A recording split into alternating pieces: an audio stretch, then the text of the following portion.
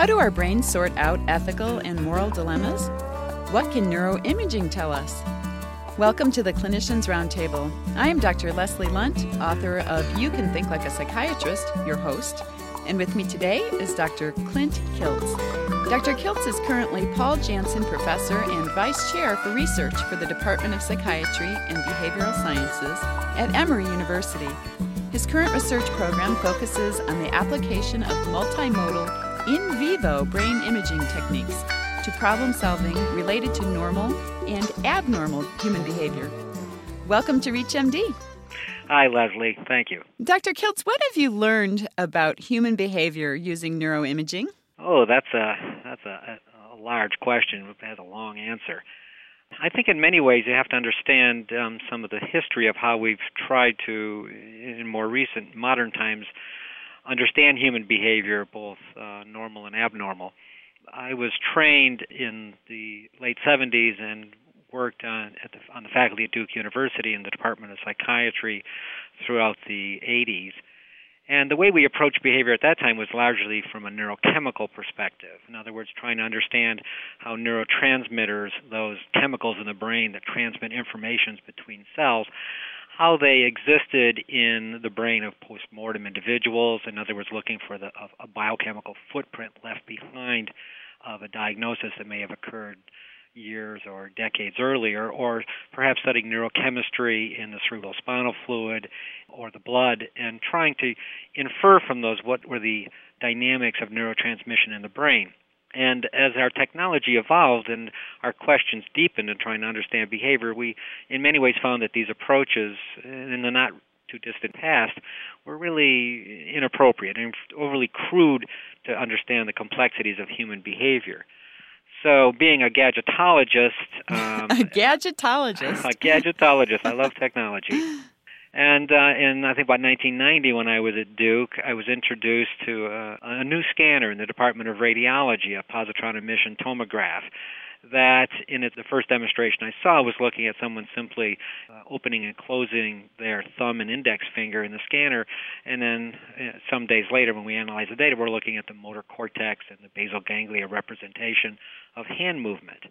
And the important thing for me was that this was an ongoing behavior that several days later I actually had images of an ongoing behavior that wasn't based in chemistry and wasn't based in postmortem or peripheral tissue assessments. So in many ways, from my thinking, and I think I can speak for the field here, these kinds of emerging technologies have greatly changed not just our ability to probe behavior, but the behaviors that we probe.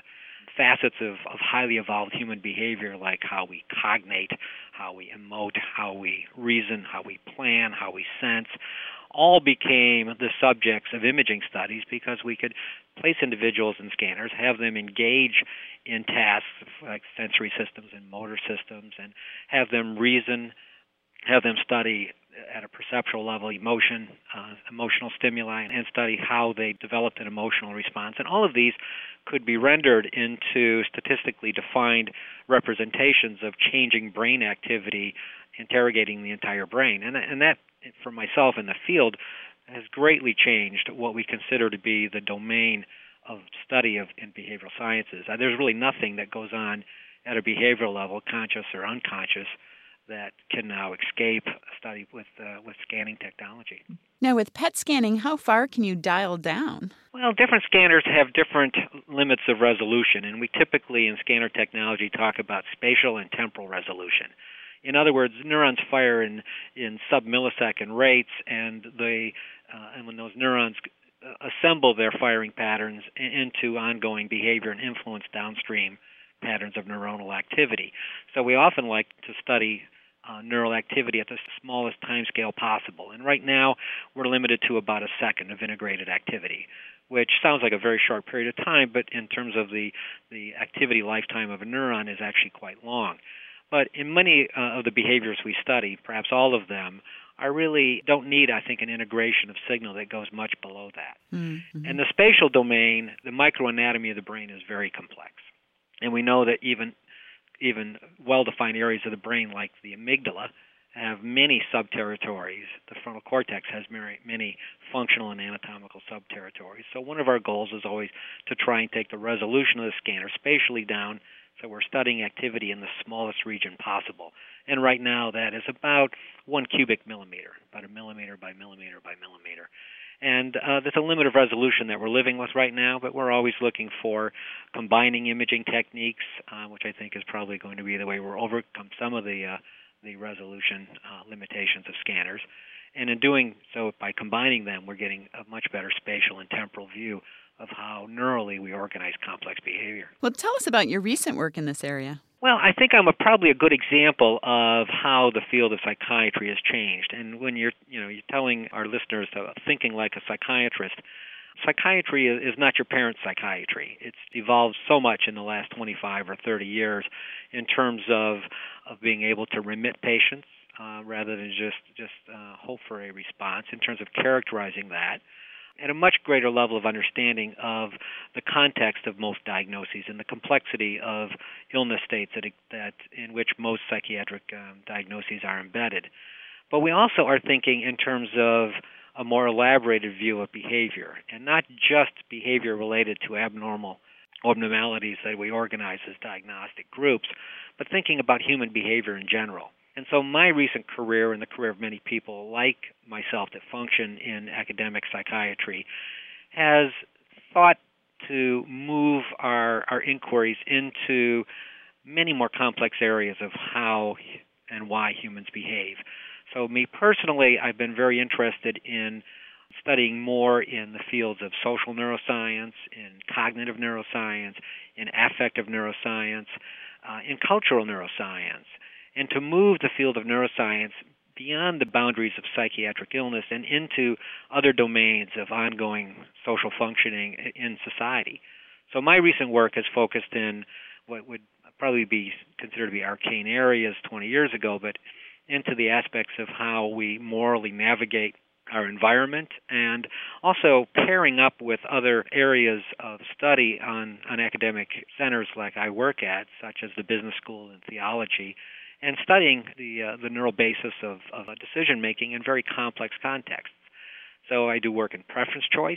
I do work in the interface of business and human behavior as it relates to neuroscience. I do work in moral decision-making and moral reasoning. And I also do programmatic work largely in and around patient populations that suffer from addiction, drug addiction. What does your work tell us about how we solve or how we sort out moral dilemmas? This is obviously a very complex area, and I would offer that moral decision-making, moral reasoning, and moral behavior in general is a form of social cognition. And by that I mean we're talking about complex human behaviors that are in response to and elicited by other individuals and are used to guide our behavior so we can exist in some level of social harmony. We became fascinated with the problem of what is the neural representation of complex moral behavior by association with other faculty here at Emory that were in the business school and the Candler School of Theology. These were individuals that were moral theorists, individuals that applied ethics and moral reasoning in contexts not related to psychiatry, like business and business decision-making. And so one aspect of this study was the enjoyment of bridging the fields of neuroscience and psychiatry into domains of intellectual pursuit on campuses like this that normally don't think in these domains. The motivation for this study was really to the point that in reading a very early literature on the neural basis or the brain basis of moral behavior, it was the consensus of the group that most of the studies so far were heavy on neuroscience, but really light in paying attention to what the extant moral theories were of this time. So what we wanted to do was to study kind of a key aspect of moral behavior. And what we wanted to study was kind of the early stage processing of how does your brain handle the identification and their initial interpretive awareness of a moral conflict, and how does it handle that moral dilemma differently than it would, say, a non-moral dilemma that was equally attention-grabbing and thought-provoking, like a strategic or tactical dilemma? And are there different areas of the brain that we use in supporting decision-making related to moral and non-moral decisions? And I suppose by studying moral decisions, you learn a lot about immoral actions as well. Oh, that's a very good point. That's exactly true, because this exercise for me, who I reside professionally in a department of psychiatry, was largely to understand and when I say normal, I'm considering a very, very broad definition of that term, but let's call it a general population sample as imaging subjects. But it's always, what is the inference I take from that study that I can bring back to studying patient populations in psychiatry? And certainly the concept of immoral behavior does have many roots of diagnosis in psychiatry in and around largely personality disorders, the antisocial personality, the narcissistic personality, and so forth. And so one of the intentions of this study was to apply its outcomes into patient populations of that nature. And have you been able to do that?